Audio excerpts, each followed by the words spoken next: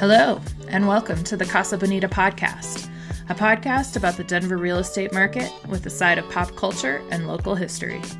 Every week, we'll go over topics such as average days on market for a Cap Hill condo, how Thanos' Infinity Gauntlet would affect the real estate market, tips and tricks for making your casa más bonita, and fun facts about our namesake, the restaurant in Lakewood, Colorado, made famous by South Park, Casa Bonita.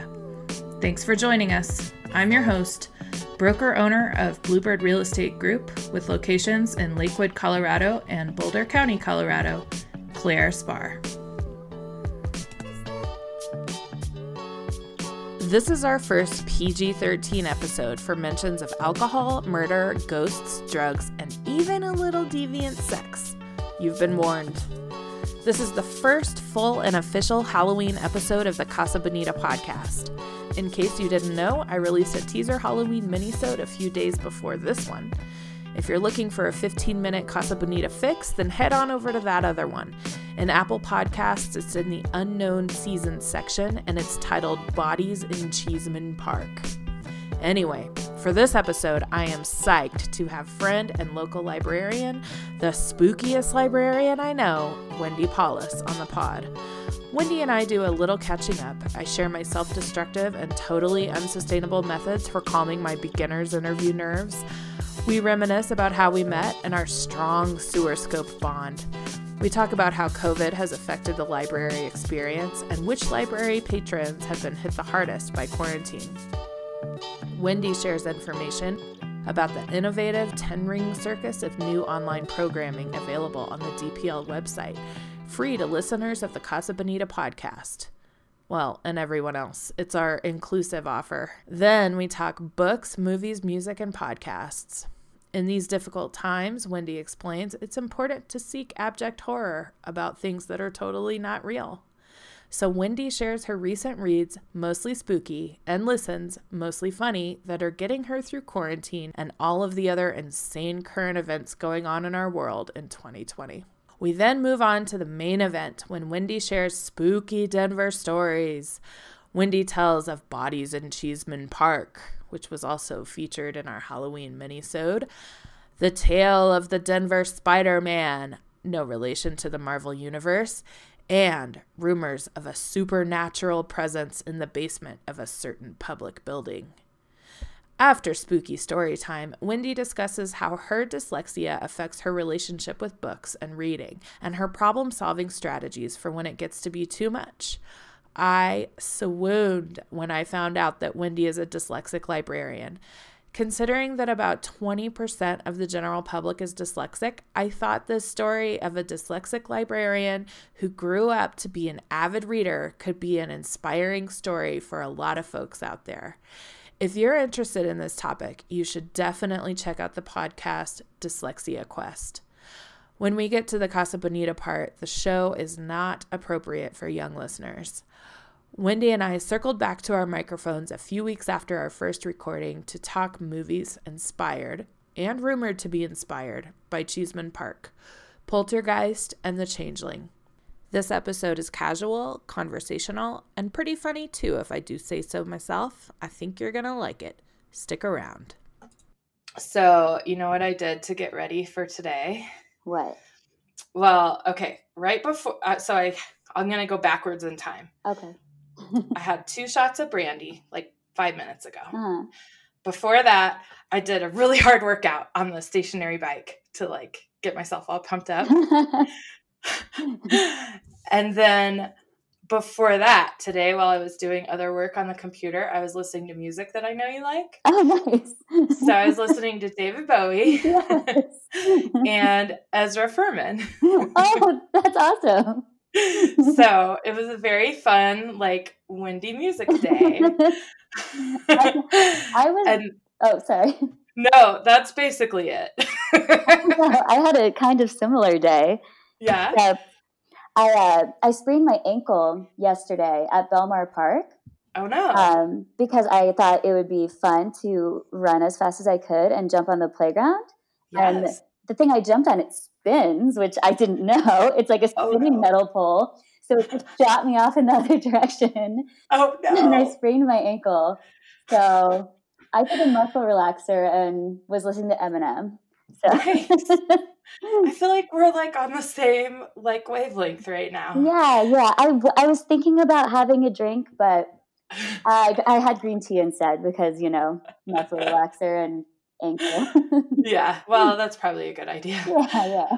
Some of my other interviews, I've consumed an entire bottle of wine like through the course of the interview. And I don't think you can really tell when you listen to it. It's just like, I'm not a professional interviewer, so I get kind of nervous, Totally. I'm going to adjust my mic just a little bit more because I've noticed it's like picking up my voice really loud. Or you're just screaming because you're drunk. That's possible. I have 2 more shots here ready. I was like, it's okay if I like measure it out beforehand. Like if I have the bottle on my desk, that's bad. Yeah. I feel like if anyone has a bottle of something on their desk, it's probably bad. Or you're an author. Yeah. Well, that's true. That's true. Exactly. I had some old cheap wine that I bought like 3 years ago for delivering to real estate clients and like never delivered. And I was like, found it in the garage. So it's been like aging in a hot garage, It's delicious. Yeah, just the way I like it. Hot wine. So I have our little interview outline that we worked on together. Thank you for your contributions here. So I like to connect each episode to like either a previous or a coming soon episode. And tomorrow I'm releasing an episode about walking Denver with local author Chris Englert. She's written Discovering Denver Parks and Walking Denver Neighborhoods and Best Urban Hikes Denver. So that's coming. That'll be by the time this spooky podcast is out, that one will already be out. And if you're listening to this and you didn't listen to that, you're dead to me. Just kidding. Just go back and listen. That's awesome. So Chris is really cool. She's got a lot going on, and it's a cool interview. There's a lot there. Thomas. Ooh, creaky creaking door. Yeah. Maybe it's just like part of the scene setting. Yeah. That was a really good door effect, It sounded like a professional sound effect. You could sell it online. I feel like that's an excellent idea. So, do you remember how we met? I do. You were living in Virginia, right? Pennsylvania. That's right. Yeah. And I was with my ex. We were moving to Denver, and we have a pig. Yeah, Virginia. Yeah, Virginia. So we couldn't find a place to rent because no one wants to give you, put you on a lease if you have a 110-pound pig. So we're like, shoot, we have to buy a house. So we booked a 3-day trip, and I emailed all these real estate companies and got connected to Claire. So Claire had like 3 days to find us a house, and the market was like super crazy then, right? There were like 5 or 20 offers on every property. Yeah. It was insane. Yeah, but you found us a house on like the first day. I remember. What? Yeah. Thank you. Yeah. So then we just got like 2 days to chill. That was fun. Yeah. I was actually just remembering, weirdly, this morning, I was reminiscing, this is how my brain works, about the sewer scope for that house. Was there something weird with it? I don't quite remember, but I remember like there was one thing that needed to be repaired, and I called the seller's agent and I was like, hey, just want to give you a heads up, like we're going to be objecting to this. I'll send you the sewer scope information that we have. Yeah. And she was like, oh, well, blah, blah, blah, Yeah. And then I sent her the stuff and she was like, oh, you guys use Dwayne? Who was the sewer scope guy? And she was like, that's who we use. Like, we believe you. Like, we're not going to fight you on this. So, yeah, that I must have thought of it because we had our call today. And Yeah. I was like, so congratulations, Wendy. I think of sewer scopes when I think of you. Well, I feel like that would make transactions go easier if you could just, if each agent beforehand could be like, we both like this person. Yeah. Because then it wouldn't be like, well, you got this person. I don't believe, Yeah. Yeah, totally. Yeah. As soon as she saw who the sewer scope guy was, she was like, okay. Yeah. Well, I think I've bought like 3 houses with you. Mm-hmm. And like, sold 2 or... Mm-hmm. Yeah. So there's been many sewer scopes. Yep. We have a long sewer scope history. A long history of sewer scopes. And for anyone listening who doesn't know what a sewer scope is, it's like a colonoscopy for your house. And if you don't know what a colonoscopy is, consider yourself lucky. Our house colon bond is very strong. Yes. There are no cracks or clay pipes. It really is, So for our listeners, I would like to introduce you to my good friend, Wendy Paulus. She is a local librarian. She was exorcised as a child. That's exorcised, like The Exorcist. Backstory, her mom is a crazy hippie Reiki healer. Can you vouch for that, Wendy? Absolutely. So in my post-production, I went back and reread the notes that Wendy and I put together for this show, and I have to put this in. It is so funny. She says, true fact number 1, I was exorcised as a child, like legitimately exorcised. Backstory, my mom is a crazy hippie Reiki healer, and she was convinced that I had a spirit attachment that was making me act up and be mean to my parents, not because I was a normal bratty 10-year-old. She had a bunch of old hippies chanting around me with crystals. There's a tape recording of it somewhere at my parents' house. Wendy, in addition to being a huge advocate for public libraries and an artist, Wendy wears a vial of human blood around her neck. And I was so happy to book Wendy to record this special Halloween episode with me today. Do you want to elaborate on the human blood vial? Yeah. Yeah, I wear a vial of human blood around my neck. Totally casual. It's not as weird as it sounds. Although, actually, I've had people come up to me and they're like, oh, what stone is that? And I'm like, it's a vial of blood. And they're like, oh.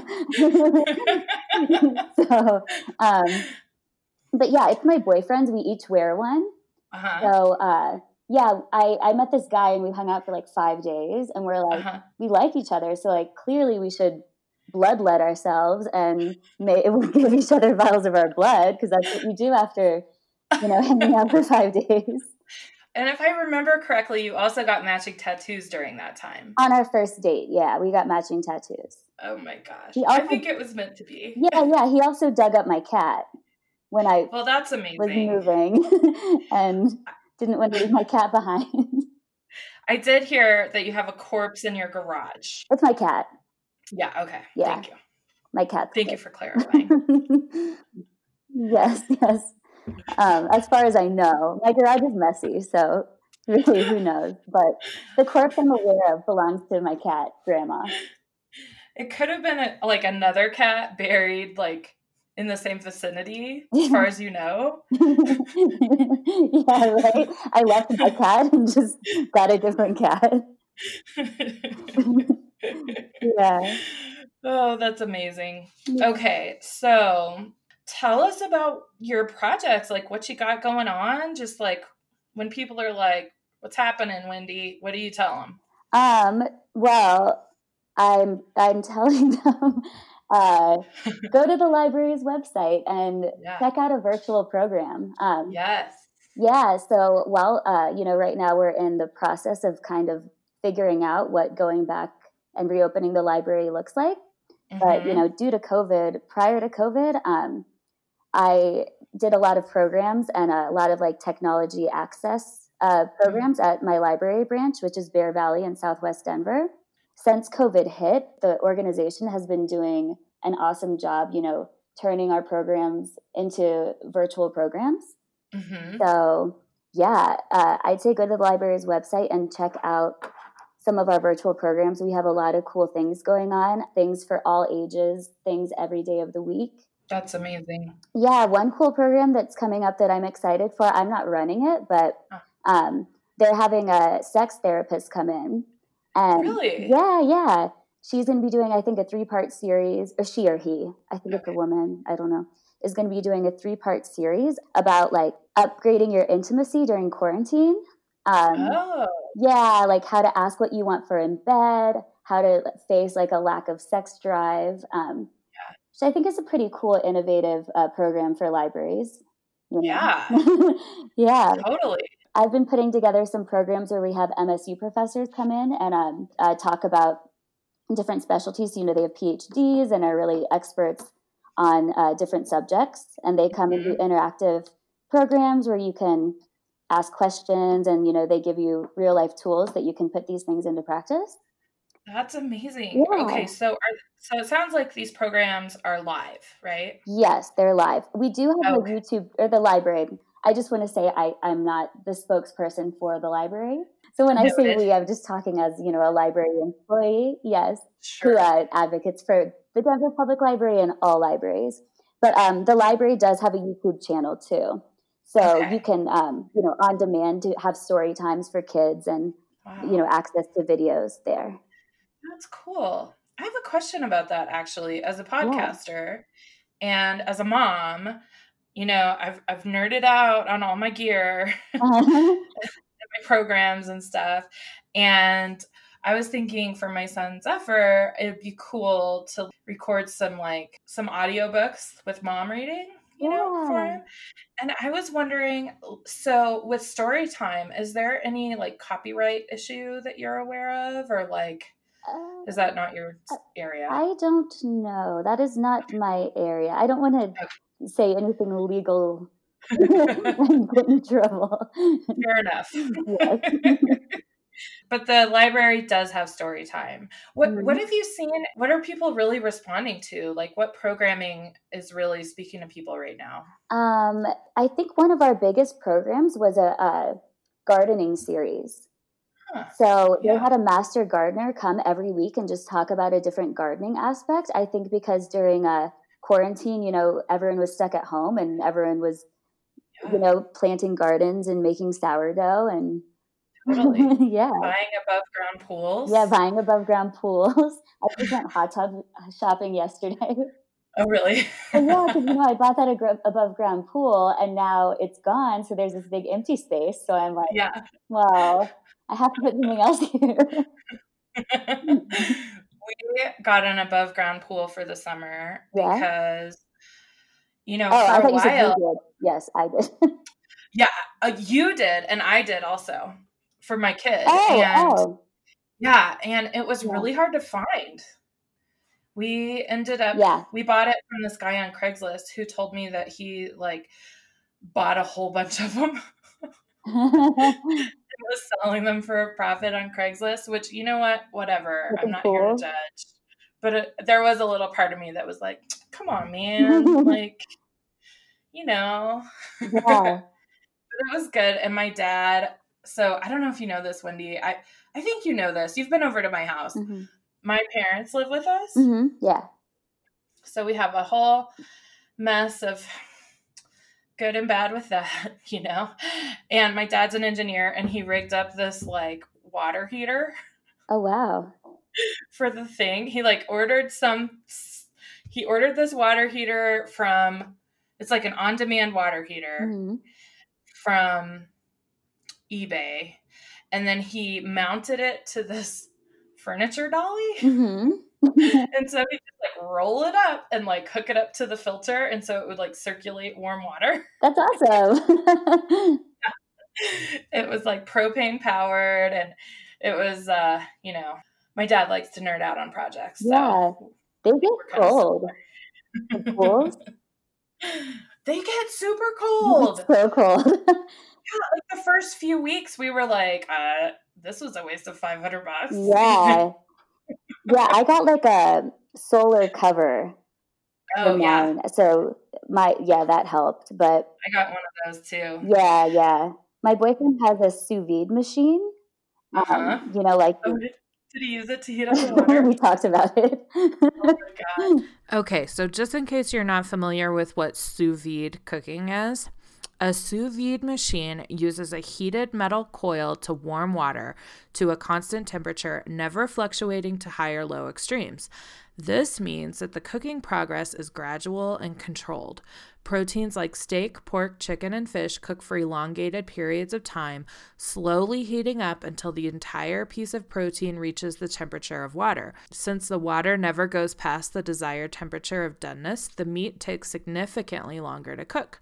For example, a 12-ounce New York strip takes a little over 2 hours, but it also means that you'll never have an overcooked piece of protein. I just read that verbatim from bonappetit.com. That's another one of my dad's projects. And so he has this like sous vide machine and he like uses it in an ice chest. Uh-huh.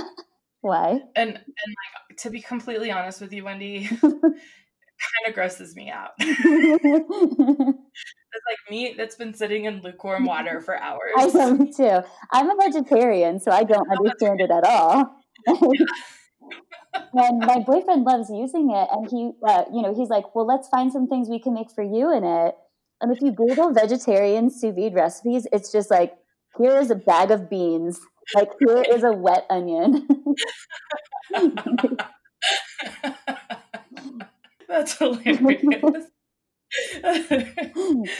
Oh my gosh. Oh, okay. Oh shoot. Okay, I'm going to blame the brandy. I know I asked you, and this is stupid because it's recorded, but I know I asked you what programming people are really loving right now, and I don't remember what you said. I'm sorry. Oh, I said the gardening program was a big hit. Yes. Yeah, we have a virtual trivia every Wednesday. There's teen Dungeons and Dragons, adult Dungeons and Dragons. We have concerts every Friday, like a happy hour, Mm-hmm. So yeah, there's a little bit, there's something for everyone. There's a lot of people who work at the library with a lot of different skills. So I feel like we have, a like representative population of presenters to choose from, because a lot of focus right now is being turned to how to safely reopen. Yeah, totally. Yeah, so everything's just it's just new territory for every business on how to navigate with COVID. Yeah, absolutely. So I would love to know, what are you reading and watching and listening to these days? Yes. So I've been reading a lot of spooky books, which I always read a lot of spooky books. But that's awesome. Yeah, I think like during COVID and quarantine, I just kind of went crazy on all things horror themed, because I didn't want to feel anything except like immense fear of like fake things, like I wanted nothing that could be remotely real. Yeah, but so let's see, for my book club, we just read Mexican Gothic. Okay. So have you heard of that? I haven't. It's a pretty popular book right now. It's like a Gothic horror novel set in 1950s Mexico. Okay. Basically about a socialite who receives weird letters from her cousin.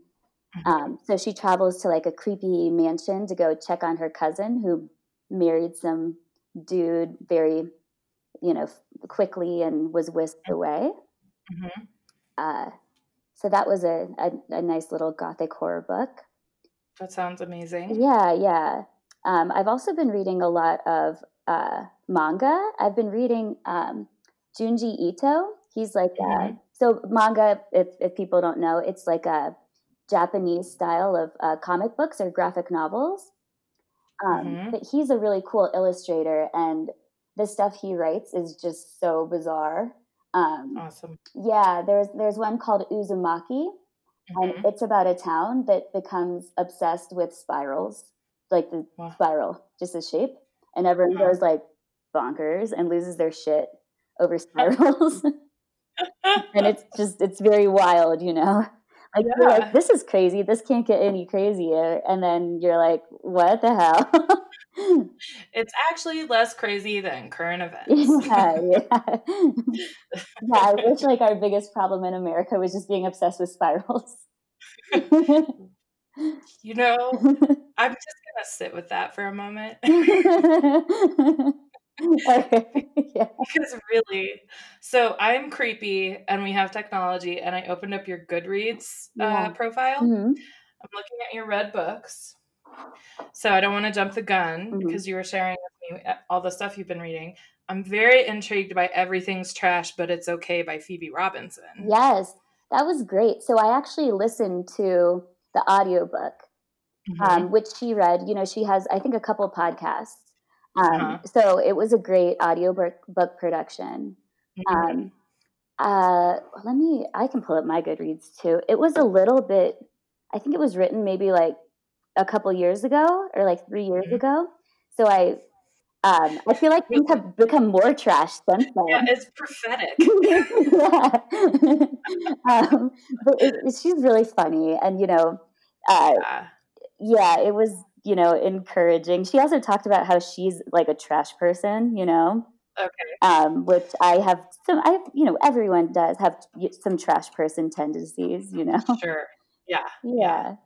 Like, meaning like I am garbage, or meaning like I literally collect garbage? Both, yeah. Everyone's garbage sometimes, and you know, everyone collects or lives in garbage or has a gross habit. It's true. Yeah. I really like her podcast, Two Dope Queens. Yes. Yeah. I forgot her co-host's name. Do you remember? Jessica? Is it Jessica? Is it? I just can't remember. I'll edit it in, and then I'll sound smarter than I really am. Okay. Yeah, Jessica Williams. Oh, yes. Yeah, I don't know if I told you this. I used to have an estate sale business. Yeah, I remember that. That's how I got into real estate. And I only did it for a year because, like, after a year, I was like, oh, maybe I should sell the house too. And then I started doing that, and I was like, oh, this is easier. But in the year that I did it, I emptied out like 10 lifetimes worth of stuff. It was like 10 houses, and everyone does collect trash. Yeah, totally. Like, literally everyone is a hoarder. There's no point in judging like where you are on the hoarding spectrum, because we're all garbage. Yes. I agree. Awesome. So I don't know if you know this. I don't think I told you this. I was introduced to Ezra Furman by you because you quoted some Ezra Furman song on Facebook in like a post a few years ago. And I was like, oh, that's kind of cool. And I looked it up and found out it was a song. And then I played it on Spotify, and like, I really like it. And so I know that was a while ago. What are you currently listening to? Man, I don't even know.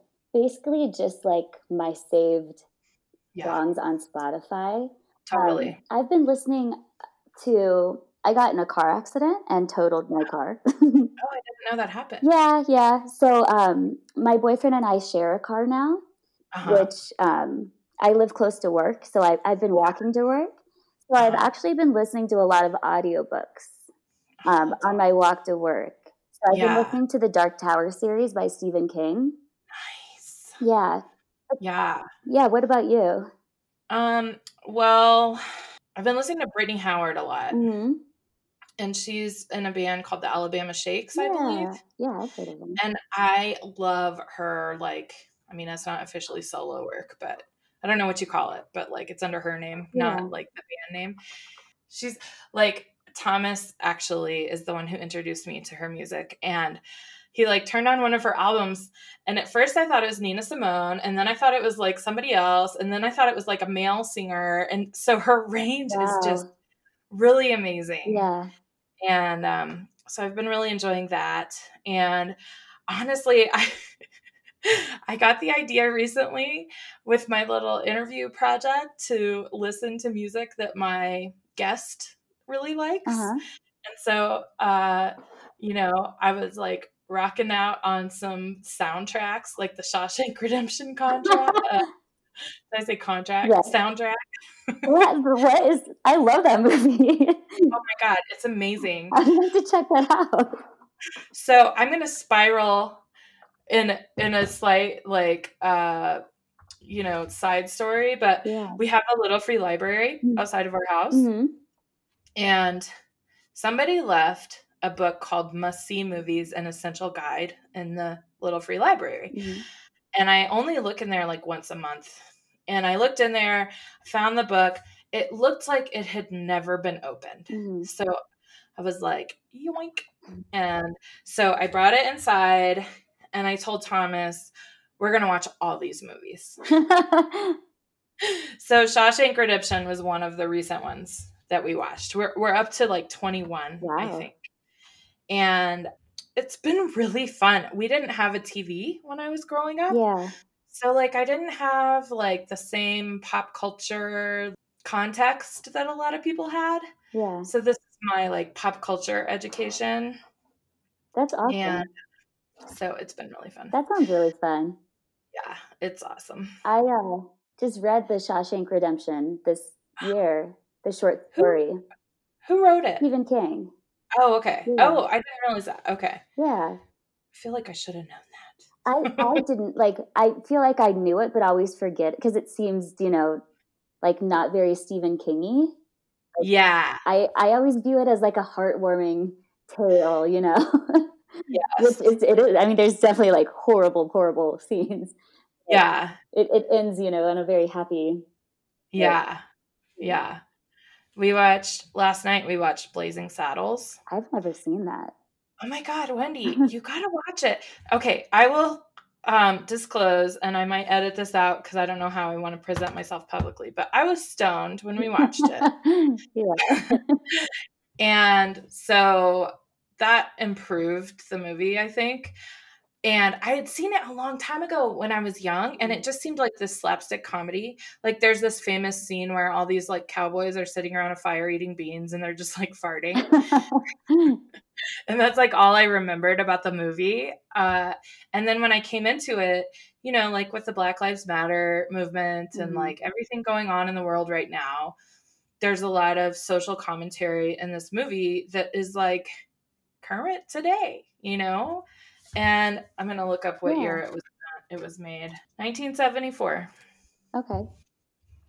So anyway, I am really enjoying this, by the way. And I didn't do, full disclosure, I did zero spooky story research. Oh, I got you. Yes. Come on now. That's what I'm talking about. So for our audience, I contacted Wendy, this amazing librarian and artist and spooky person overall. Ooh.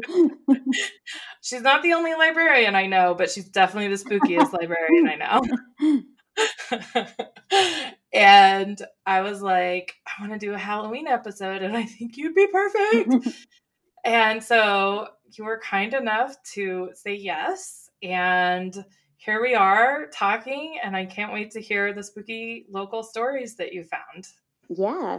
Well, I want to thank you for thinking of me. Absolutely. And when spooky things come to mind, I will always be your spooky friend that can You're offer. spooky go-to, you know? Yeah, your go-to spookster. That's what I'm talking about. I do have another spooky friend. Her name is Bonnie. Shout out to Bonnie. I think I should introduce you to. Yeah. But that's just a side comment. Spooky stories? Mm-hmm. Okay. Let me see. I took some notes so I could remember the details. I've already finished my additional 2 shots of brandy. So let me chug my green tea. Getting wild. You gotta catch up, man. I know. My sprained ankle.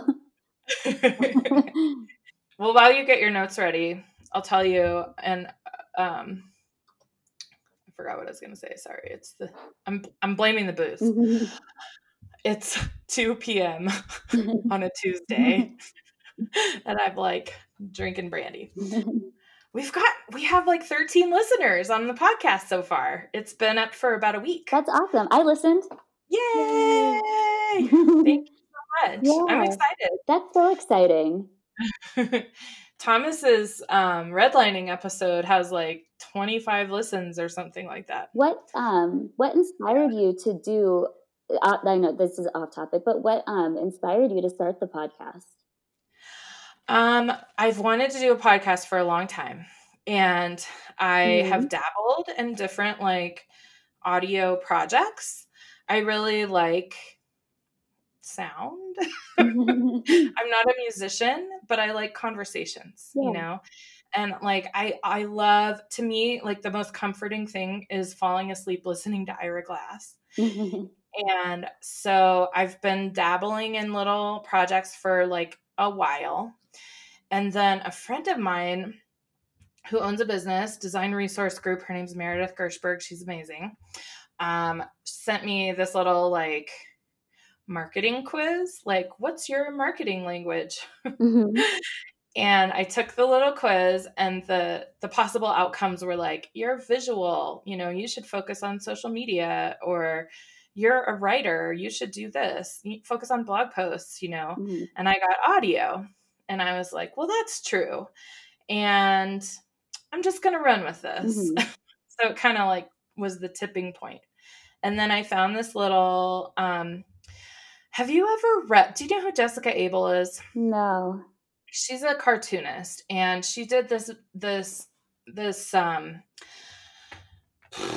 what do you call it? A comic book with Ira Glass like 10, 15 years ago called Out on the Wire. And it's all about how to tell stories on the radio. And then she expanded it into a podcast, and the podcast is amazing.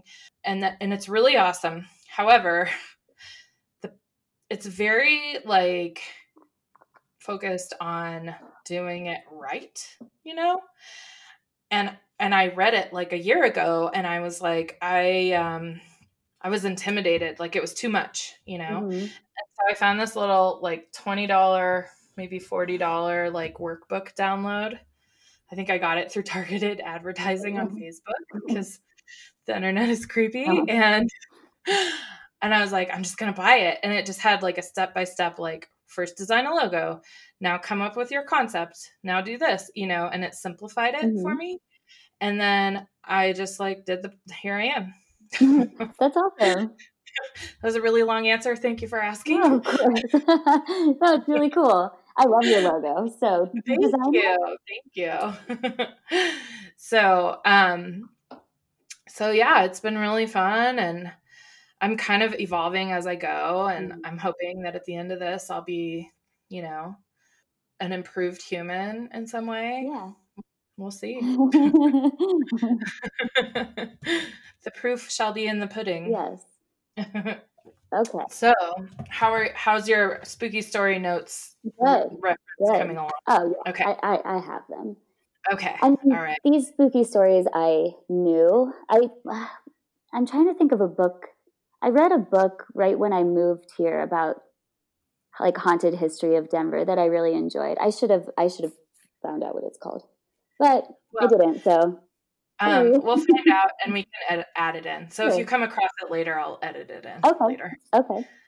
Hey, Wendy, did you find out the name of that book? If so, let me know. Don't you like to hear my dogs barking? Yay, they're cute. But yeah, so my first spooky story is this one everyone knows, or at least I think it was probably the first, when I first moved to Denver, the first spooky place someone told me about, but Cheeseman Park. Do you know about Cheeseman Park? And it's I've heard that it used to be a cemetery. It did. It was. Wow, I twisted off my green tea. Yeah, in the 1800s, it was a cemetery, And it was a lot of people that didn't have much money. It was, kind of a go-to place to bury people who didn't have, a lot of money. They couldn't afford a nicer burial plot. Also, like vagrants and criminals were buried there. Oh. But yeah, so the graveyard got pretty neglected since, people couldn't really come and maintain, they didn't have money to maintain their loved ones' graves. So in the 1880s, Denver, was a growing city, and people were pissed because they're like, there's just this ugly, huge graveyard right in the middle of Denver. So like, make it go away. And there was, isn't that how the public is? Yeah. They're like, just make shit go away. I know. Like, we don't care what happens. Ugly. Just like hide it. Yeah. Not like, oh, all these families lost these loved ones. Like, okay, take it somewhere. But yeah, so it was actually a senator, a Colorado senator, and I forget his name, but he went and, it became his mission to get rid of this ugly cemetery. Okay. So he ended up persuading the U.S. Congress to turn the graveyard into a park. Wow. Yeah. It was literally an act of Congress. Yes, it was an act of Congress to remove this eyesore of, loved ones, Denver's loved ones. So families that had people buried there, they were given 90 days to remove the bodies. What? Yeah, 90 days. Isn't that wild? And like, how the freak do you remove a body? Like, like, do you just go dig it up and then like, where do you put it? And I'll be honest with you, Wendy. I would leave it. Yeah, most people did. I mean, yeah, I can't say I would leave it since I do have a corpse in my garage that was dug up. That's true, but you're creepy. Yeah, I'm creepy. Maybe I'll take some extra ones, like, oh, well, someone's leaving you. Just come to my house. You're like, hey, you gonna eat that?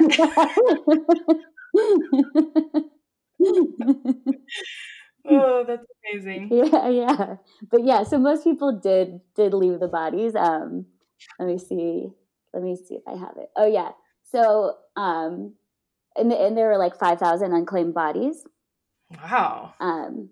And I think the city ended up giving people like 3 years. They said 90 days, but just no one came and took the bodies. And so they're like, come on, like 90 days, like you have until this date.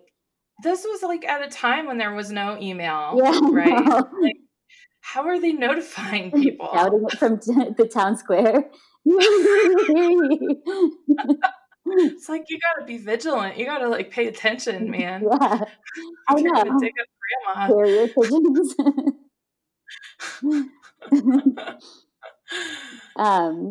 But yeah, so all these bodies just were there.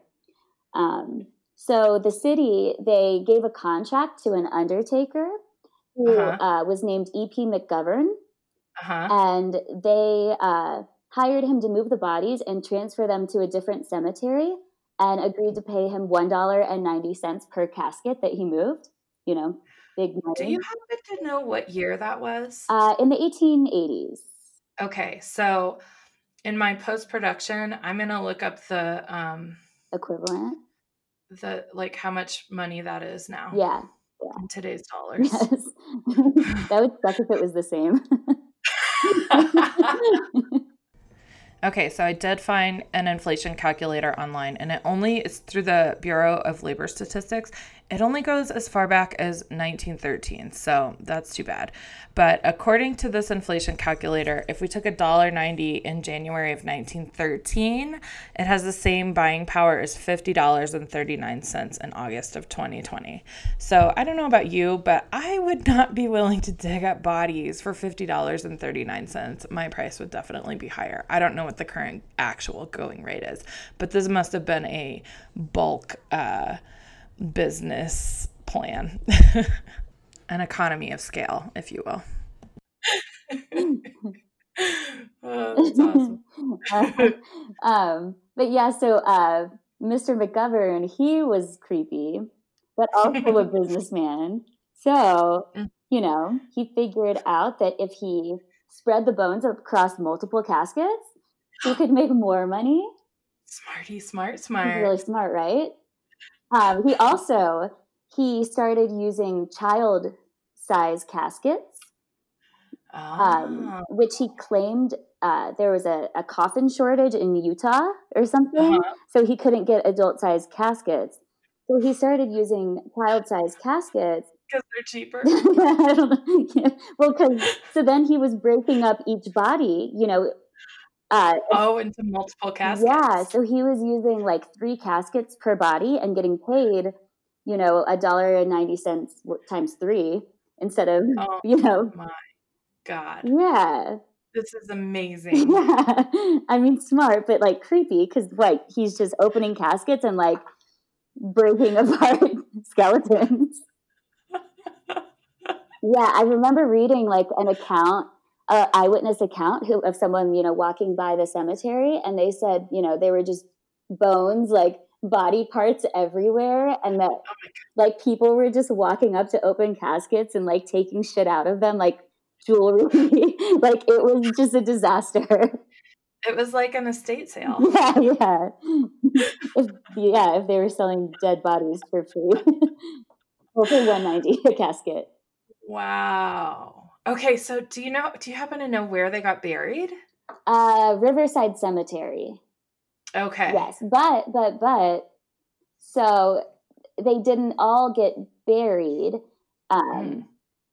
Because he started relocating them, but then people got pissed at that too, and they're like, there's just like body parts everywhere, and they started complaining about him. So the city fired him and put a big wall up around the park. And I guess the wall stayed there for a while, but then eventually they're like, all right, let's just like flatten it and put grass on top of it. So there's still a bunch of bodies, They didn't move the bodies. They just filled in holes and leveled out the park and then like planted trees. So they fired the contractor they hired and then they were just like, screw it. Yeah. They were like, fork it. Yeah. We're done. Yeah, so Cheeseman Park is like built on a bunch of bodies. I wonder if people go out there with like metal detectors and stuff. Yeah, but they're not robot bodies. That's true. That's a good point. But yes, they're like jewelry and things. Look, I found this robot arm. I wonder if there's a bone detector. Isn't that a book? Is that a thing? I don't know. If not, we should invent one. I'm on board. Although we should probably name it something. Other than bone detector? I think we should name it boner detector. I called my eyes. I couldn't stop myself. That's amazing. All I knew before you shared all this wealth of information was that Cheeseman was formerly a cemetery. Yes. And it still is, I guess, Well, true. Yeah. That's true. Yeah. So, yeah, the spirits are said to haunt the park. And, I would if someone took half my body away in a child's casket for $1.90. Definitely. Yeah. So it's fair, That's amazing. Yeah. But yeah, smart guy, but creepy. I guess not that smart because he should have been cleaner about it. If he was smart, he wouldn't have been caught. No. He should listen to your organizational podcast. Exactly. Yeah. You should have called Stephanie. Yeah. That's amazing.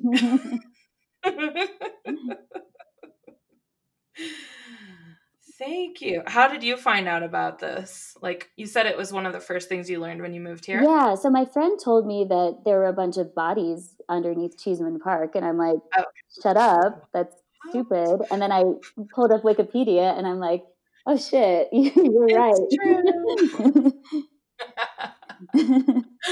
That's awesome. Yeah. I love it. Well, should we move on to our next topic, or do you have another spooky story to throw out? Yeah, I mean, how many spooky stories do you want? Oh my God. Basically, as long as you're willing to do this recording with me. Okay, so 2 days. Order pizzas. Buckle up, kids. Buckle up. So no, I have a cool one actually that I just heard about maybe like a couple months ago. Have you heard about the Spider-Man house? No. In the Highlands? No. Yeah. So there is a house called the Spider-Man house in what is today called the Highlands. And actually, if you go to the Denver Public Library website, we have like old, there's, a picture archive. If you type in the Spider-Man house, you can see a picture of it. Awesome. But, so let me find the exact date. Okay. So in October 1941, an elderly man named Philip Peters was found beaten to death in his home. There was no forced entry, so, it wasn't a robbery or anything. He was home alone. He was an old man. The police couldn't find, a motive or suspects. He was just a nice old man, He didn't have any enemies, but he was brutally murdered. He was hit 37 times with like a blunt object, and there was blood just everywhere, like dripping from the ceiling. That's how hard he was hit. Wow. Yeah, it was like a really, really like gruesome, wild murder. But, no one could figure out why it happened. So the police just, I think eventually just gave up because they couldn't figure out what was going on. And he had a wife who, when he was murdered, she was in the hospital for a broken hip, so she wasn't home. But when she recovered, she moved back into the house, and she had a housekeeper. And the housekeeper, I guess, would complain that, the house was haunted, that she heard weird noises coming from the attic and, thumps, and sometimes things would be moved around. So she was convinced that the house was haunted. Yeah. And one day she called the police and said that she saw a thin white hand and a leg disappear into the attic. So the police came over and they didn't find anything. And in fact, they said that the attic ceiling was sealed shut. So there was no way, there could be thin white hands going in and out of the attic. But, with the history that had happened in this house, I don't know, maybe they were like affluent people. But for somehow, some reason or some way, they convinced the police to two detectives to keep watch outside of the house until like they figured out something. Wow, that's a lot of resources. Yeah, totally. Or maybe just it was back in the day, like we didn't have. Every time I call the police, they send 2 detectives over. Just sit watch outside your house. Right. So yeah, I guess the detectives, they just sat outside the house and kept watch. And they did patrols. So one day they were doing a patrol, and the detectives heard noise coming from a closet. So they ran into the bedroom or wherever the closet was, and they saw a pair of skinny white legs dangling out of the closet. So one of the detectives jumped up and pulled down the legs until a body followed, and it was a man who fell to the ground. And I have a quote from the police. They described him, let's see, as the strangest looking, or this is what the police officer said. They said he was the strangest looking human I had ever seen. He was a tall man, just under 6 feet, but thin as a wilted weed. His dirty hair hung low over his ears, and his skin was the ugly, unwashed gray of an overcast sky. It turns out that this guy had been living in the Peters attic for over a year. Yeah. And when the officers went into the attic, the stench made them vomit. But he was just living up there and sneaking down. Poop everywhere. Yeah, isn't that terrifying? So this is where the name the Denver Spider-Man came from.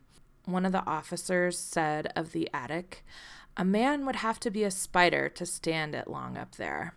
The newspapers heard this and ran with it. Theodore Coneys was dubbed the Denver Spider-Man, and a legend was born. But he snuck down to make coffee, and that's when Mr. Peters saw him and threatened to call the police, so he beat him to death. Like, insanely. Yeah. Wow. Yeah, and so, you know, his wife moved back in after the murder, and he was just still living up there. Oh my gosh. Yeah. How long was she living there? A year. About a year. Wow. Isn't that terrifying? That's like my biggest fear. Go check your crawl space in your attic. And there's a dude. Yeah. With gross hair. Well, and he was, you know, so they were seeing, like, you know, the house keeper saw like skinny white arms, and that's just because he lived in an attic and never saw the sun. Yeah. So, yeah. Wow. Mm-hmm. I have so many questions. I don't even know where to start. Me too. I want to go. I know. So like he was homeless. He was like a vagrant. And I guess one day just like went in the attic and thought it was cool and just. He's like, this is gonna work. Yeah, yeah. Yeah, he got arrested. It's actually, it was sad what he said when he got arrested. He said, finally, I'll have like the nicest home I've ever had when he went to jail. But that's sad. He also beat an old man to death. Yeah, so cry me a river. Yeah. But, yeah. I wonder if he came down to make coffee, and that's how he got seen in the first place. Uh-huh. He must have been just like coming down and like, you know, living like a mouse in the house. Yeah, yeah. So when they went, so he had thought that Mr. Peters had gone out to eat, but I guess he went outside and then came back for something. Uh-huh. But no, I mean, he was very in tune with their comings and goings, you know? Wow. Yeah. Would you notice if someone was living in your house eating your food, or would you think it was? I wouldn't notice because, well, in my house, I have people living in my house eating my food. Yeah. It's my parents. Yeah, that's true. What happens if your parents were living in your basement and you didn't know? Me and Thomas, I'm cutting this part out, note to self. Me and Thomas refer to my parents as the raccoons. So like every time we see like a t-shirt that's like, everything is trash, be a raccoon, you know, we're like, look, people understand. And they like, you know, like we have like different generations have different like food cultures. Yeah. And so I won't get into it right now, but I have thought about doing like a multi-generation household podcast, but I don't know if I can without like ruining my life. That's fair.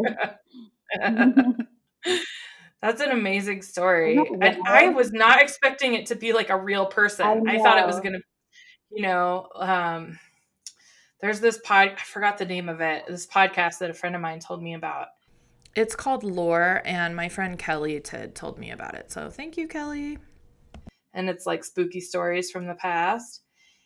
And one of the episodes, he talks about how, like, a lot of times, especially in older houses, like, you will hallucinate if there is CO2 poisoning in the house.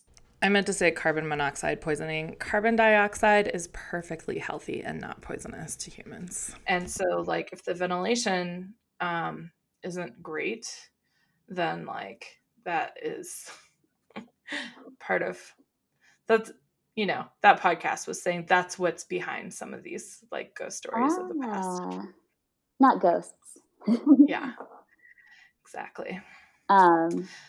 Yeah, actually, I'm just doing this now. If you Google Spider-Man House Denver, the first result you get is from the Denver Public Library, and it has some photos.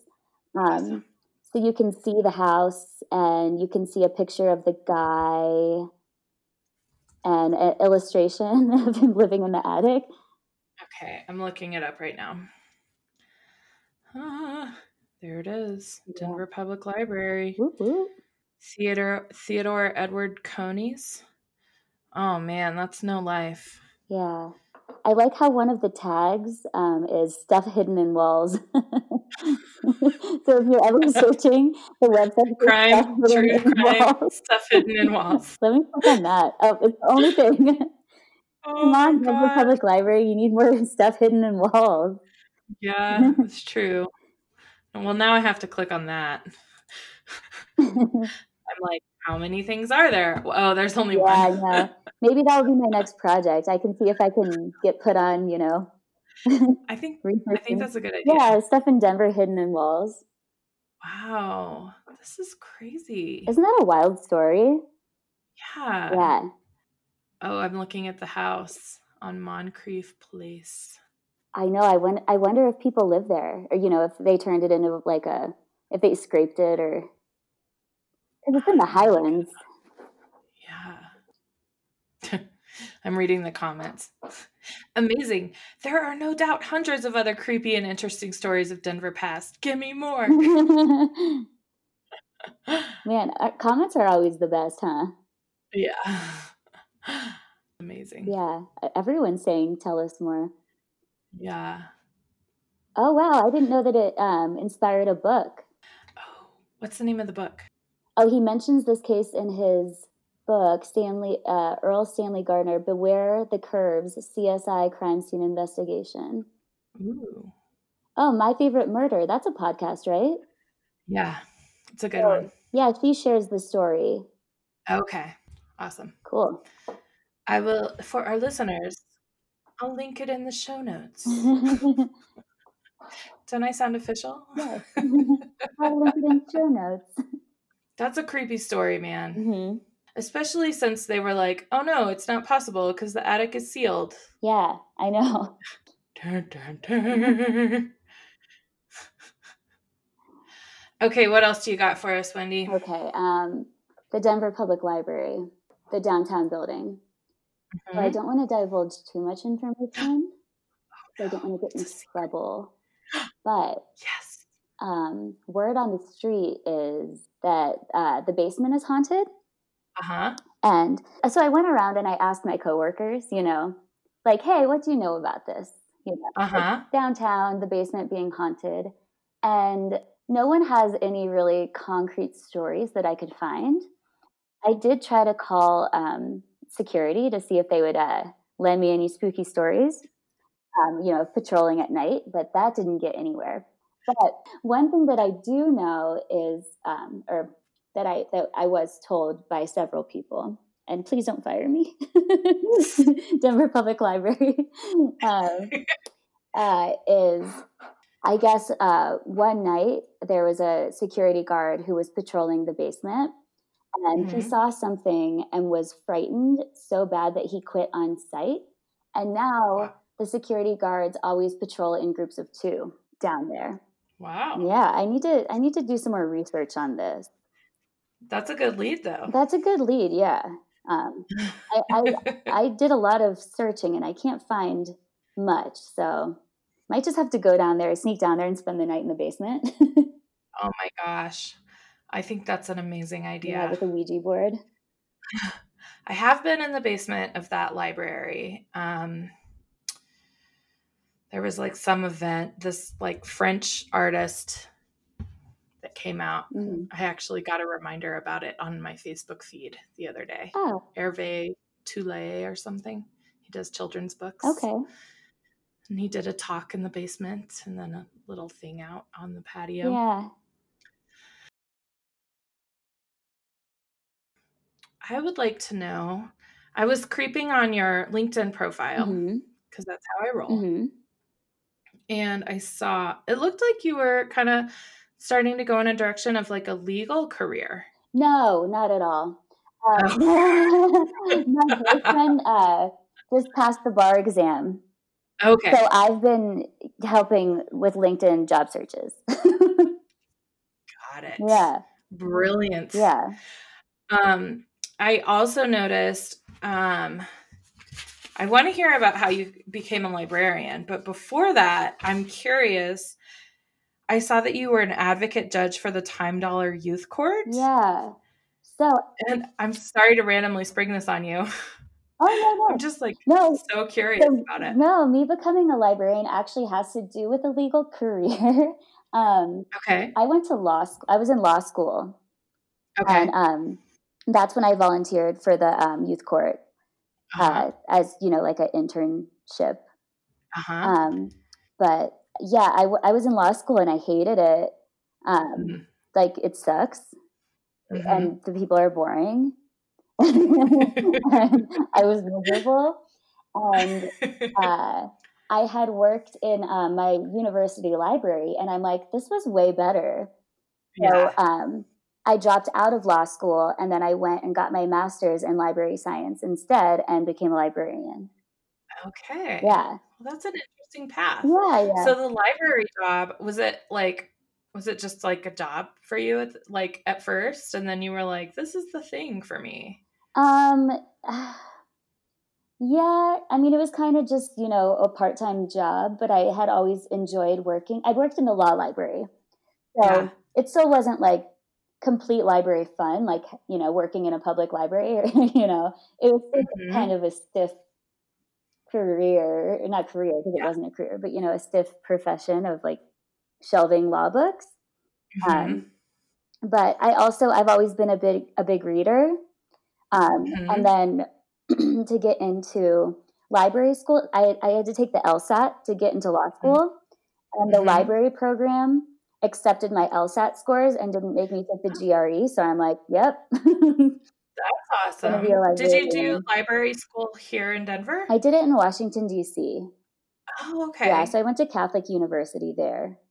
Okay. Yeah, but University of Denver has a great program. A lot of my coworkers went there. I love Denver. I love the Denver Public Library. It's one of the reasons we moved here because I felt like it's so robust, Yeah. And I just felt like that says a lot about a place, when they invest in their public library. I agree. It's like a whole level of like wealth that every single person that lives here gets to enjoy. Yeah. I know I sound corny, but no. And I mean, our library here is like really innovative. Like I think we were, if not the first, but one of the first libraries to hire full-time social workers. So I didn't even know that. Yeah, we have social workers. So wow. Yeah, they can help people, connect people, because we do have a homeless population. And they do, utilize the library since it's one of the only places they can hang out, without having to purchase something. But so we have social workers who can, help people, connect people to resources. That's amazing. Yeah. Do they wait until people ask or? No, they go, and they'll go off site too. They'll come visit the branches and, say they see someone, even like I've seen one of our social workers like run across the street and like not chase someone down because that could be very triggering, but just connect with people who look like they might be experiencing homelessness or they're in need of, could possibly be in need of a service. And then, they bring in, we have like the laundry truck come to the library. Really? Like people can do laundry. Yeah. They started a peer navigator program. The library brought on people who have experienced homelessness or, like addiction or, something in their life, and that they now can go and participate in outreach to people who might be in a similar situation to something they've experienced. Yeah. So, people can talk to people who've been through a similar experience, which I think is really cool. That's amazing. Yeah. So I think it was last December when like urban camping in Denver was decriminalized. And so you see more tents, in Denver. And then COVID hit. So it's like just kind of a shitstorm of a lot of things going on. Yeah. And not to say that the tents are a shitstorm, but I think that the more fortunate public is seeing these tents. It's kind of freaking them out, Totally. you know? Absolutely. And I feel like there's going to be some things that happen as a result of this. There's going to be backlash, you know, and there's going to be, I don't know, you know, in a perfect world, there would be solutions Yeah. that help support people so that they get what they need, Yeah. you know? Yeah. And it won't just be like, oh, the tents are a crime, and so we're going to give people tickets for that. Yeah. And so people will stop using tents so it's less visible. The people are still there. It's just that like the property owning public doesn't see them anymore, you Yeah. know. I'm nervous about what's coming, Yeah. you know. Yeah. Yeah, me too. Especially, you know, with COVID now, Yeah. it's harder. You know, places aren't open. It's a lot harder for people to even find clean drinking water. Yeah. Yeah, this summer, my library branch, I work at Bear Valley, like all the way down in Southwest Denver. We had a free lunch program where we gave out breakfast and lunch, you know, to just anyone who stopped by, no questions asked. And that was, you know, a big thing that we were hearing is just access to clean drinking water, you know, because like people who don't have, you know, a place to get water from, you know, used to come and use like the library water fountain. Yeah. So it's things like that that people, you know, don't think about. A couple of years ago, you shared with me, I was telling you about my son Zephyr, who's currently 9, and we went through this whole thing and found out he's dyslexic, and currently he's like dyslexic and proud, which is awesome. And you shared with me that you're also dyslexic, and that's kind of how you became a big reader, because it was like this safe space for you. Yeah. I just think that's such an amazing perspective and story, and I just love it so much. Yeah, no, yeah, absolutely. Yeah, I'm dyslexic. My mom's dyslexic and her father's dyslexic. They both, you know, my mom and my grandfather were big readers. My grandfather also wrote.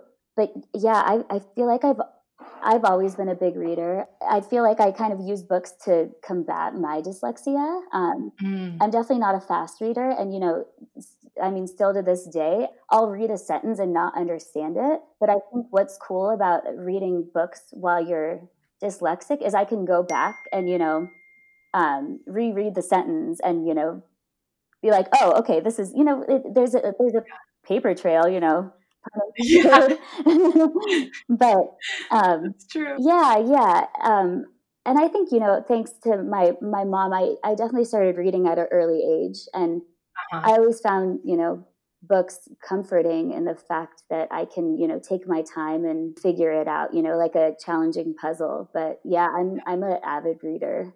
And love it. Yeah, because I you know people that are dyslexic that, you know, books, they find books very discouraging, but I feel like a fun game to overcome. Yeah. Well, I just love hearing that, you know, especially like my son is in 4th grade, and these are the years when like really getting a grasp of literacy is the focus, you know. I just love meeting a dyslexic librarian who loves to read. You know, and does he like to read? He doesn't love it. Yeah. He's got certain comic books that he really likes. That's what I was gonna say. You know, I read a ton of graphic novels. Sometimes just, you know, after I've read a couple novels, I'll have to read like 3 graphic novels because they're a lot easier to take in. I find them a lot easier to read. Have you heard of or listened to the podcast Dyslexia Quest? No. It's this woman who, I think she's like in her 30s, and she's dyslexic, and she just like has a whole podcast about dyslexia, and I haven't listened to it for a while. I like binged on it when we first got our dyslexia diagnosis. She really focuses a lot on like the strengths of dyslexia and you know, like that kind of angle, and it's amazing. I'll have to check it out. That sounds really awesome. Yeah, it's really awesome. So I had on my list here, I wanted to talk to you about how COVID has affected your organization and the people it serves. And it sounds like it's come up a few times in our conversation. I just wanted to give you the opportunity to add anything else that you think people should know. I mean, this is my point of view, I'm not speaking for the public library, but I'm just in general, I think COVID has made, like wealth and access gaps a lot bigger. While they are doing a lot of virtual programming at libraries, people that don't have a computer or don't have the, necessary technology skills are being left behind. Everything's moved to a way more digital realm, just super, super fast because of COVID. And I feel like a lot of people are getting left behind. Yeah.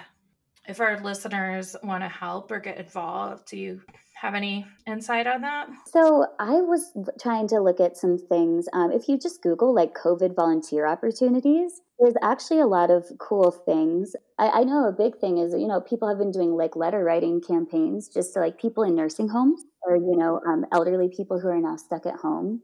A lot of people, they're past the age of learning how to use a computer. So I thought that was cool. Let's move to the Casa Bonita part. Yeah. I understand that you've been. I have been, but I heard on your podcast it's not opening again. Okay, so I am not totally sure.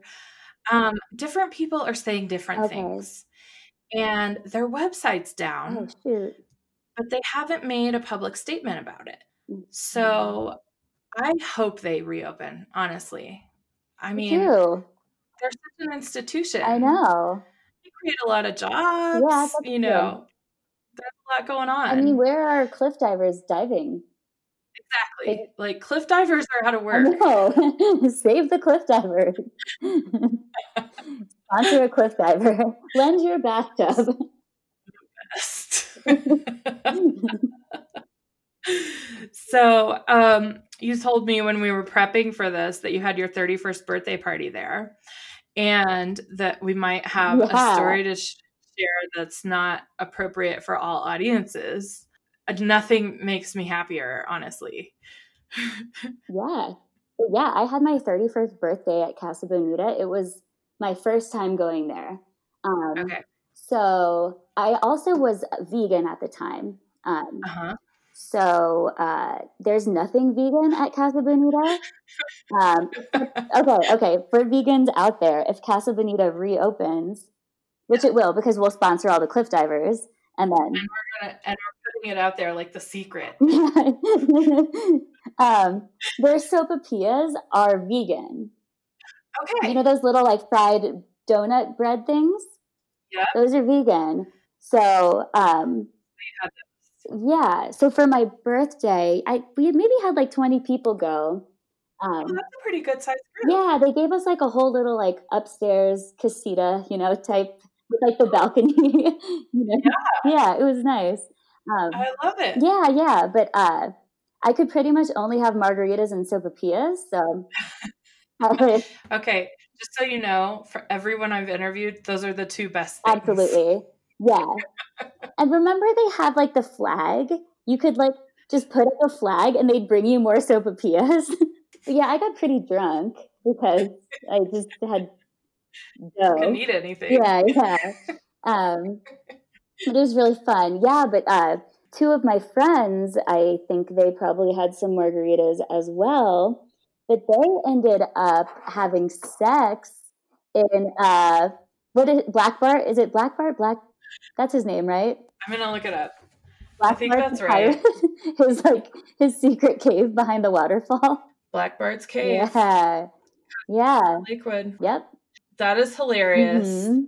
And the main reason is, I've talked to a handful of people about Casa Bonita, and there are a few things everybody says.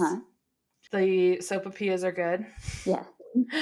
Somehow Black Bart's cave always comes up. And a few people have said how it's one of the last places where kids can just roam around. Yeah. So I love that. That's amazing. I assume your friends nobody stumbled in on them while they were doing their thing. I mean, maybe if they did, they didn't say anything. No one got in trouble. Well, that's good.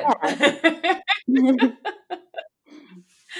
Well, I was planning to have some Yelp reviews to go over together, and I just dropped the ball, to be totally honest with you. Oh, that's okay. We can review Casa Bonita. I do remember. So I've been once. Mhm. Is this the only time you went? Oh, yeah, yeah. I remember the cafeteria style wine. Mm-hmm. I remember the margaritas. I remember the flag. Yeah. I remember the sopapillas. I remember the cliff divers. At the time when I was there, the arcade area was very sad. It was I remember it was flickering lights and most of the games didn't work. And I'm pretty sure I didn't go into Black Bart's cave because I was kind of like, ew. Fair. And I remember the chlorine smell. Mm-hmm. Mm-hmm. Very unappetizing. But it was really fun. And I do genuinely hope that they reopen, you know. So, fun fact, I just pulled up Casa Bonita's Wikipedia page, and it says, the Mexico Pavilion at Epcot, located in Walt Disney World in Orlando, Florida, was heavily influenced by Casa Bonita. Citation needed. Amazing. Yeah. So Walt Disney, people who create the worlds in Walt Disney World, are inspiring designers. Based on a Colorado restaurant that was opened by a white guy. Yeah. They just went there and were like, yep. I want to do an episode just exploring and addressing the cultural appropriation element. Yeah, absolutely. But I just haven't. And you know what? I even Googled Casa Bonita cultural appropriation just to kind of see what comes up. And I didn't get really anything, which kind of surprised me. But obviously, it's not a fair and truthful representation of Latinx culture in the United States, but it's a thing unto itself. Yeah. I am at the place where I have to go pee. Okay, actually I do too. And I think I covered all my stuff, and I might even have enough stuff to break this into 2 episodes, which would be amazing. Thank you so much, Wendy. Yeah, and if you need, I'm pretty free. If you need any follow-up or anything, let me know what you need. Okay. Awesome. It was great talking to you. Awesome. Great talking to you too. Thank you so much for taking the time for this. And all the research you did. Thank you. Yeah, you're welcome. I'll talk to you soon. Just when you think you're out, I drag you back in.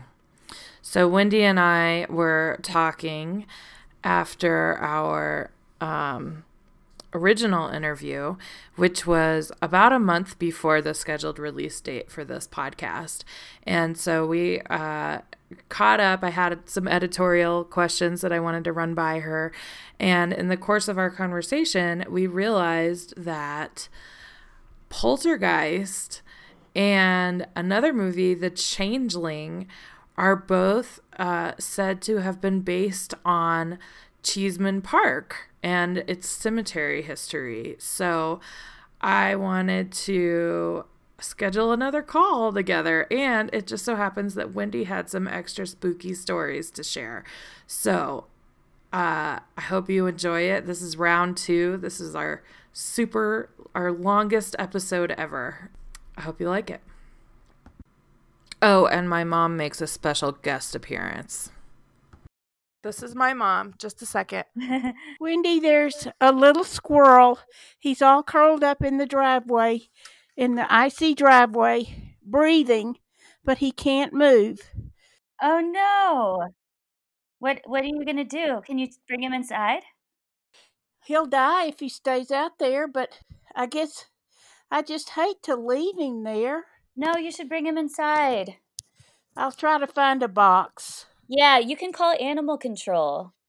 They can probably do something or tell you or pick him up, right? Yeah. Okay. All right. Okay. Thanks a lot. Yeah, good luck. Thank you. Yeah. Bye-bye. Bye. She said call animal control. Maybe. Oh, that's a good idea. All right. Thanks, Mom. Okay. Can you close the door, please? Well, that's definitely staying in the recording. Oh, poor squirrel.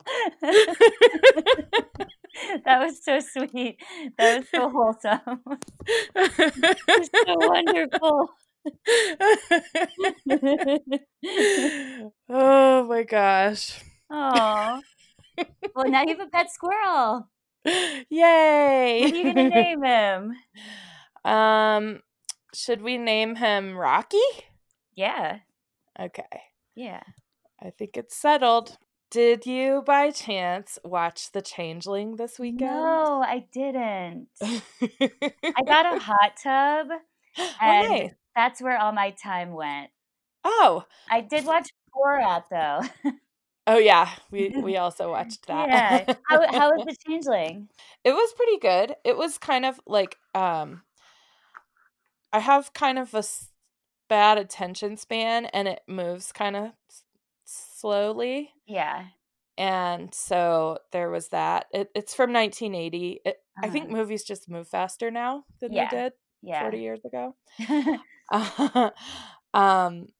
But it was good, actually. So the one of the co-writers rented this house over in Cheeseman Park. I have notes on it. Hold on. Okay. It was released in 1980. It's 107 minutes long. It has an 83% on Rotten Tomatoes. That's good. For a horror film. Yeah, for a horror film. Yeah. Yeah. They always have really low scores. Yeah. It's supposed to be like one of the best horror films of all time. Yeah. So my lukewarm rating of like, it moves slow is me being, I'm just not sophisticated. But it won a bunch of Genie Awards. It's a Canadian film. And so anyway, one of the co-writers, Russell Hunter, rented the Henry Treat Rogers mansion in the Cheeseman Park neighborhood in the late 1960s. His claim is that in the attic he found a century-old journal of a 9-year-old disabled boy kept in isolation in the attic. Oh my God.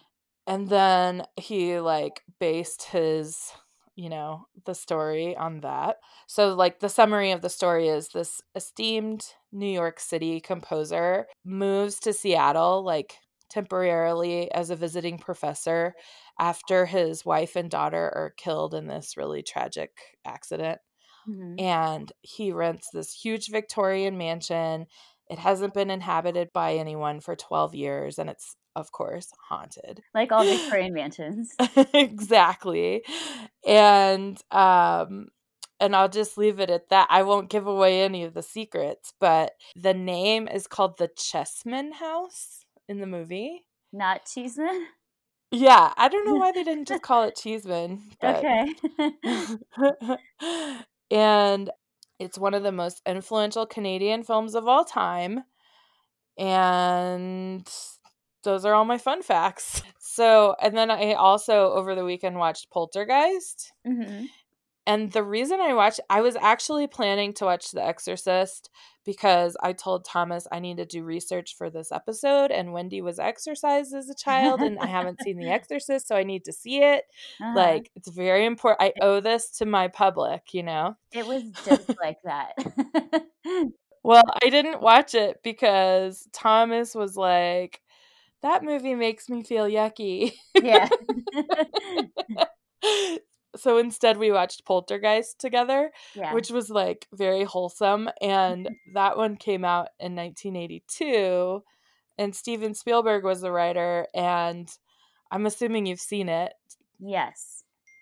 I've been to the Exorcist stairs. The stairs really? in the movie? Yeah, it's in DC, in Georgetown.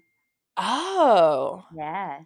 Interesting. Well, I did start watching The Exorcist by myself without Thomas, but I couldn't finish it because I have a hard time staying awake in general, especially by myself. So, here's the Casa Bonita connection. The Craig T. Nelson character in Poltergeist is a diver. So, ...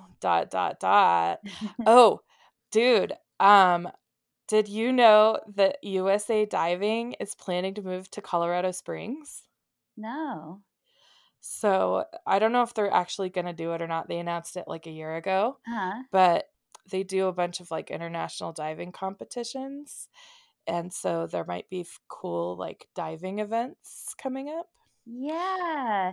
And all the unemployed cliff divers, they'll have a new Exactly. lease on life. They'll have somewhere to go, you And know? when Casa Bonita opens up, the talent, is going to step up. It's going to be like Olympic style diving Exactly. between the gorilla like shooting guns. There actually was an Olympic caliber diver who like applied for a job there. And he's 70, I think he's like 76 years Oh my old. God. And they denied him an audition because of his age, and they like put it in writing in a text message, and he is totally suing them for Good. discrimination. Ageist. Yeah.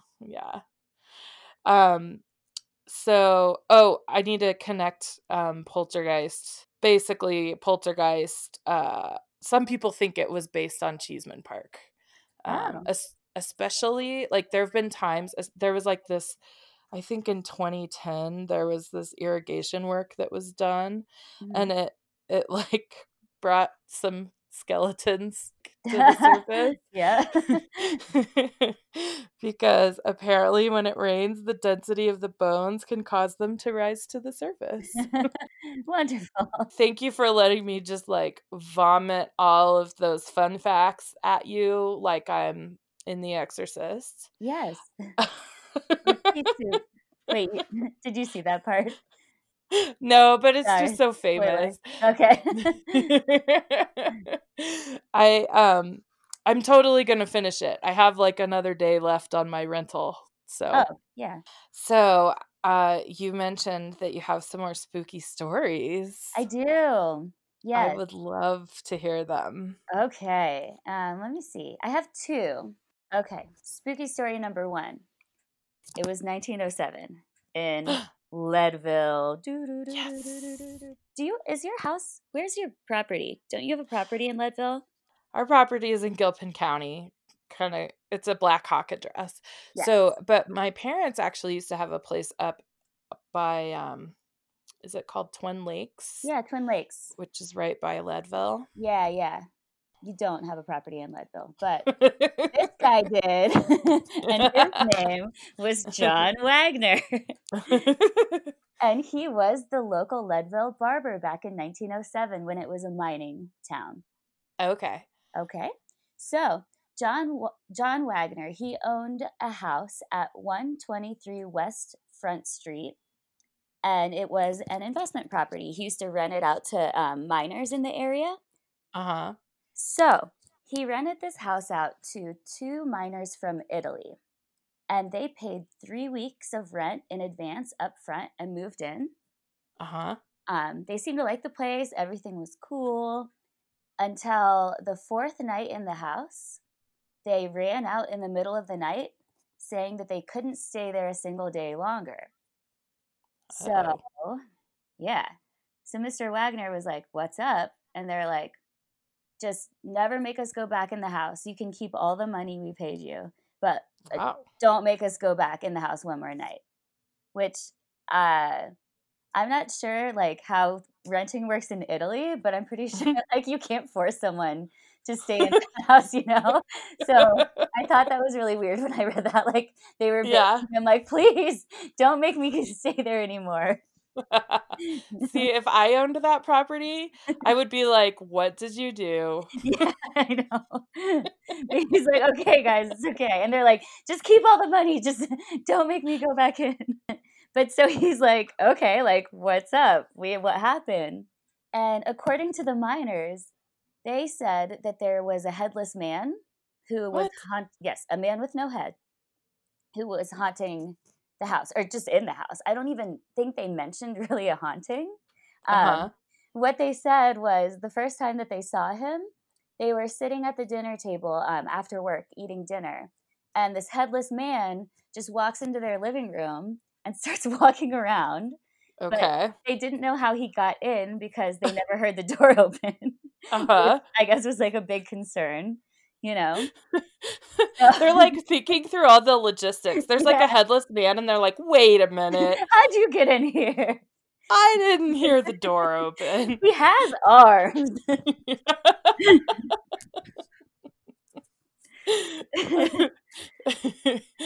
Yeah, so this headless man is just walking around their living room, and they're very confused. And he comes, and he sits down at the dinner table, starts serving himself food, putting food on the fork, just sitting with the guys, like he just hanging out, you know? Starts lifting food on a fork, like on utensils, up to where his mouth would be, and the food disappears. Ooh. So, yeah. Like, what the fuck? Which is like creepy, but also it's like he's just hanging out. Like, it's kind of like the headless man just wants to be a roomie, you know? Yeah. Like, they're like, God, he's such a mooch. Yeah, he's not doing anything creepy. He's just eating. Like, oh, hey, guys. But so they don't do anything about it the first night, or when they first see him. They just are. I don't know if they if he excuses himself first, or like how the dinner party ended. But wow. Yeah, they continued to stay in the house, and then a couple nights later, they saw the headless man again, and he was just chilling and like reclining in one of the beds, and that's when they're like, nah. Like, this isn't. It's too much. This is too much. Like, we gotta go. And that's when they left. That's amazing. Yeah. Yeah. Isn't that wild? Like, I love that, like, the first night they were like, okay, we're gonna let this slide. Yeah. But then when he was in one of the beds, like, no, headless man. This too is much. Yeah. But I mean, the headless man seems really friendly. Like, yeah, he's not like rattling chains and popping out and saying boo. He's just like a little moochy, but like, you know, it's not that bad. I've had worse house guests. Definitely. But yeah, so they bolted, and then obviously, I think how the story broke was, the guy, Mr. Wagner, had put an ad in the newspaper to look for a tenant, and he couldn't find any tenants because, you know, it's a small town and everyone knows that the house is haunted. But a couple of days after, there was a little boy who was walking past, or he was in high school, a high school aged boy who was walking past the house. He saw like a weird light in the window, and he knew it was, you know, the whole town knew that that house was empty. So he started looking closer but couldn't see anything. So he started leaving, and once he started leaving, he said a man shot through the lower story window, just like popped out of the window, and he was carrying a ball of fire that, I quote, gave forth an offensive smell. Ooh.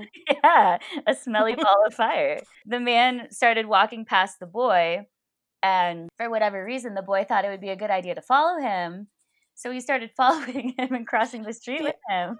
I don't get that. No. Like, the people ate with him too. Like, you know, as soon as like a headless ghost sat down at my table, I'd be like, bye. Yeah. They were very polite in Leadville back in 1907. Apparently. They're like, we don't want to offend our guests. Yeah. So yeah, he starts following him across the street, and then he said the man dropped the burning ball of fire in the middle of the street and then disappeared. Sketch. And yeah. Those were two spooky things that happened in that house, you know, back to back. Wow. And that was published in the newspaper too. And it became, you know, like a known thing in Leadville.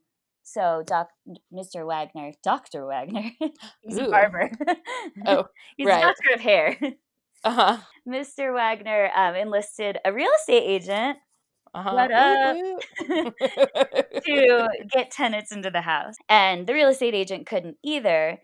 And guy, let's see, I don't know if I have his name, but a professional ghostbuster, he called himself a professional ghost tamer, caught word of the haunting. So he traveled to Leadville and offered his ghost removal services to the real estate agent. And he Nice. promised to remove the ghost for $2.50. And I looked it up, and it's about the equivalent of $69 to remove a ghost. I would pay $69 to remove a ghost. I would too, right? Like, just for my groceries alone, if the headless man is eating like my food every night, like $69 is a bargain. Yeah. I Yeah. wouldn't travel to Leadville to get rid of somebody else's ghost for a mere $69. No, not at all. I mean, unless like I had if I was going there anyways, Right. maybe. Like if it was on my way, Yeah. but I wouldn't go out of my way. No, that's just not a sustainable business. Definitely not. Especially in 1907. Yeah, seriously. That would Like, what kind of roads conditions did we have? Like, how did he travel? He probably didn't own a car, not when Yeah. he charges $69 No. for like multiple days worth of work. Yeah. Yeah. So either way, the real estate agent said no. And that was the last that house appeared in the newspaper. So Wow. It's very interesting.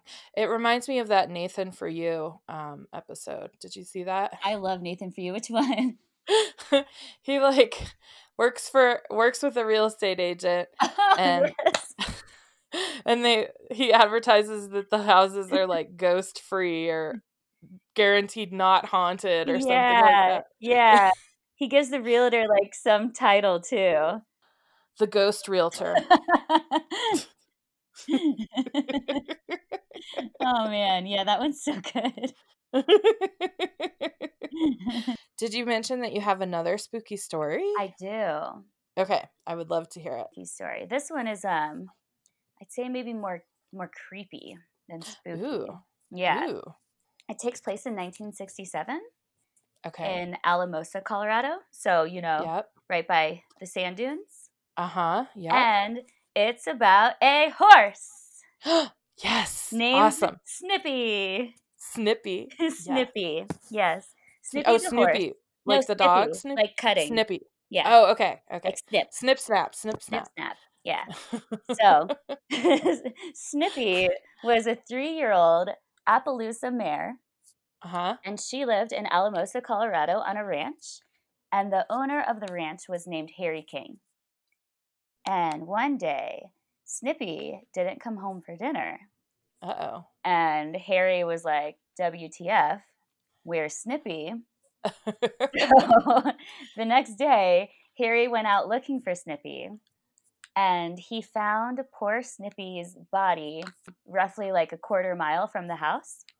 Uh-huh. And Snippy's body didn't look too good. I actually have a picture here. Ew. Do you want me to send it to you? Yeah. Okay. So. Yikes. What the hell? Yes. That is weird. Yeah, Snippy's body didn't look too good. I'll include a link to a picture of Snippy in the show notes. It's a really weird picture. It shows the body of a horse lying on the ground with something dark and shadowy all around it. And there's a clean cut at the base of Snippy's neck with no blood anywhere. And the horse's vertebrae and skull are laid out looking smooth, clean, and sun-bleached, not like a horse that had been walking around less than 24 hours before. So, Snippy's neck was severed at the bottom of the neck. Uh-huh. And the cut was completely, this one's kind of gory, FYI. Okay. So Snippy's neck was severed completely at the neck, and it was the cut was completely smooth. There were no jagged edges at all. And then everything from the cut up had been, all the skin and flesh had been completely removed, leaving only Snippy's skeleton, which they said appeared sun-bleached, like the bones had been, left out for a while, even though it had only happened the day before. And then, yeah. And then there was no blood anywhere. That is weird. Yeah. No blood in or around the body at all. Harry was like, this is super weird. So they brought in some people the next day, and they did a little bit more investigating. And the investigators found a number of like, and you can see in the picture too, like there's like black around Snippy's body and places around it that looked like exhaust, like scorched marks and exhaust. But they couldn't find any tire tracks or anything leading up to, for a vehicle to have been there.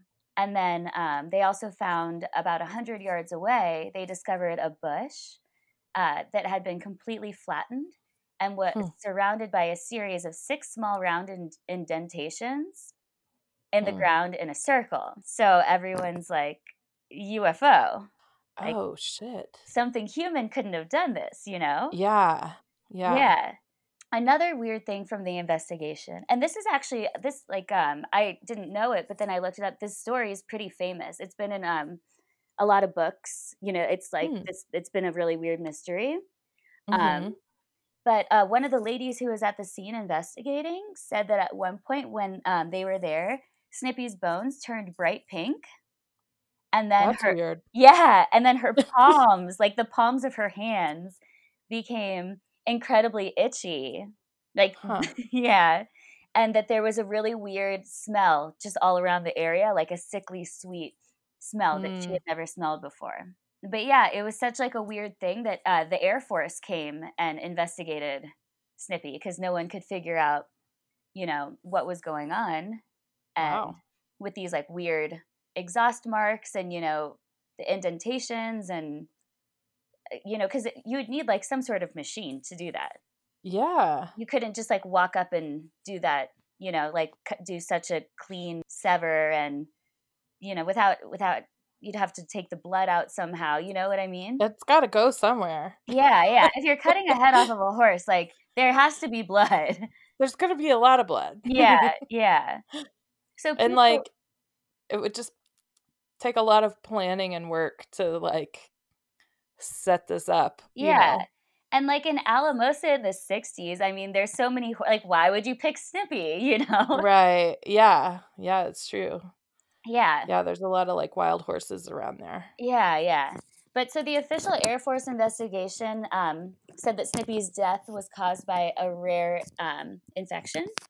But I feel like that's definitely like a cover up for alien activity. Yeah, that's a pretty weird fucking infection. Yeah. Like that her head just severs itself oops. And the skin peels back and all the blood evaporates. Yeah. Someone else said it was ants. Okay. I mean, that's terrifying. I'm never camping at the sand dunes again. No. Well, there's like a bunch of weird alien activity in that area. Like it's very famous. Okay, I didn't know that. Yeah, have you ever driven to the sand dunes and seen on the side of the road? It's in Hooper, that UFO watchtower. Oh. You know that place? Have you been there? Yeah, I've been there, but I haven't been to that like watchtower. I don't know. I don't think I've like ever really put it all together. Yeah. So that watchtower is right in that area, and they say that there's 2 vortexes there, and that the aliens come and protect them, and that's like supposed to be the most like UFO-y activity-y area in Colorado. Wow. Like there's just so many accounts of like lights following people, and there was one account, the wife of a ranger at the sand dunes said that a man came up to her and said that he's not of this earth, and started telling her like all these secrets of the cosmos, Wow. And just a ton of people's accounts of strange lights and alien activity in that area. Well, that's awesome, because Zephyr is obsessed with going to Area 54, which obviously you can't, but I obviously got Area 51 and Studio 54 confused and mixed into one single place. Yeah. Close by. Yeah. And this is way closer and more convenient. Yes. Well, okay, so weird story about the UFO watchtower. So when you go there, you're supposed to leave an offering for the aliens, like overlords who protect the vortexes. Okay.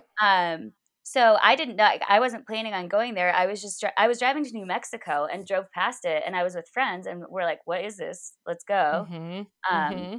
And so I didn't have anything to leave as an offering. So I left via I had like a 2004 Volvo at that time, like a station wagon. And I left the car manual, the owner's manual, as an offering. Awesome. Yeah, I love it. Yes, but okay, like a week later when I got back, I mean, yes, it is an old car, but all of the gasoline in my car like somehow flooded into the engine, and my car completely totaled itself. Yikes. Yeah, so I feel like the aliens must have done that because my car was perfectly fine until I left that freaking manual there. Wow. Until I gave it to the aliens. That's awesome. Yeah. Except for my car. But yeah, I'm sorry about your car. I'm sorry for calling it awesome, but it's just okay. like all the weirdness is awesome. Yeah, but isn't that really weird about Snippy? Yeah. What are people's theories? Like aliens. Yeah, okay. Aliens, infection, or ants are what I read. Okay. I mean, I feel like in that area, pretty much it's a consensus that it was aliens because everyone who lives in Alamosa is like, I've seen aliens. Like, they're in my backyard right now. Yeah. But you can camp at the UFO Watchtower too. Oh, I didn't know that. Okay. Yeah. So it's supposed to be like the place in the valley where you see the most like lights and UFO activities, and you can camp there. See if you spy something. So you should take Zephyr to camp there. That's a great idea. Yeah. That's an excellent idea. Yes, just bring your shittiest car. Noted. I already have one in mind. Maybe like the aliens were like, we don't want your stupid manual. We're taking the car. Yeah, come on. Or maybe they thought it was an invitation. Like, oh, like when you give someone a key as a present, like, I gave them a manual and they're like, oh, she got us a car. That's like hashtag so sweet. Yeah, I know. You're welcome. Oh, that's awesome. Well, thank you again for another awesome day of recording. You're welcome. This is great. Yeah. I might make it. Update from my mom, Wendy. Yeah, 1 second. Here, you want the headphones? Yeah.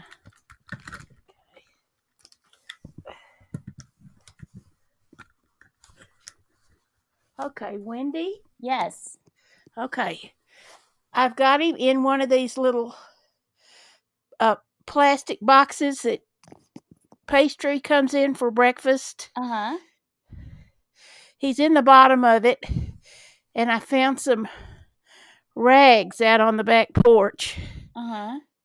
And I put the rags over him.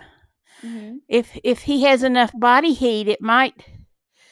And then I slipped it inside of a plastic bag, grocery bag, but I didn't close it so he could get some air. Yeah. But that might. I used to have a gecko, and they need to have like a heating pad. And when I traveled with her in the car, I would microwave a little plastic bag of rice and kind of put it in there as a little warming source. Oh, I'll go microwave some rice. I think that's a good idea. Yeah. Okay. All right. Well, here's Claire. Okay, good luck. Thank you. All right. Shut the door, please. Thank you. All right. Thank you, Wendy. You're welcome. She's an angel. It's an eventful day. It really is. Yeah. It really is. Yeah. Thanks for joining me this week on the Casa Bonita podcast. If you liked this show, you might like working with me and my colleagues at Bluebird Real Estate Group, a top-ranked, totally independent, locally owned boutique real estate brokerage serving the greater Denver and Boulder areas. We always love talking shop, especially if you're thinking about buying or selling a home yourself. You can find us online at bluebirddenver.com or call our office at 720-989-1362. Need help finding a great agent to work with somewhere else? drop us a line.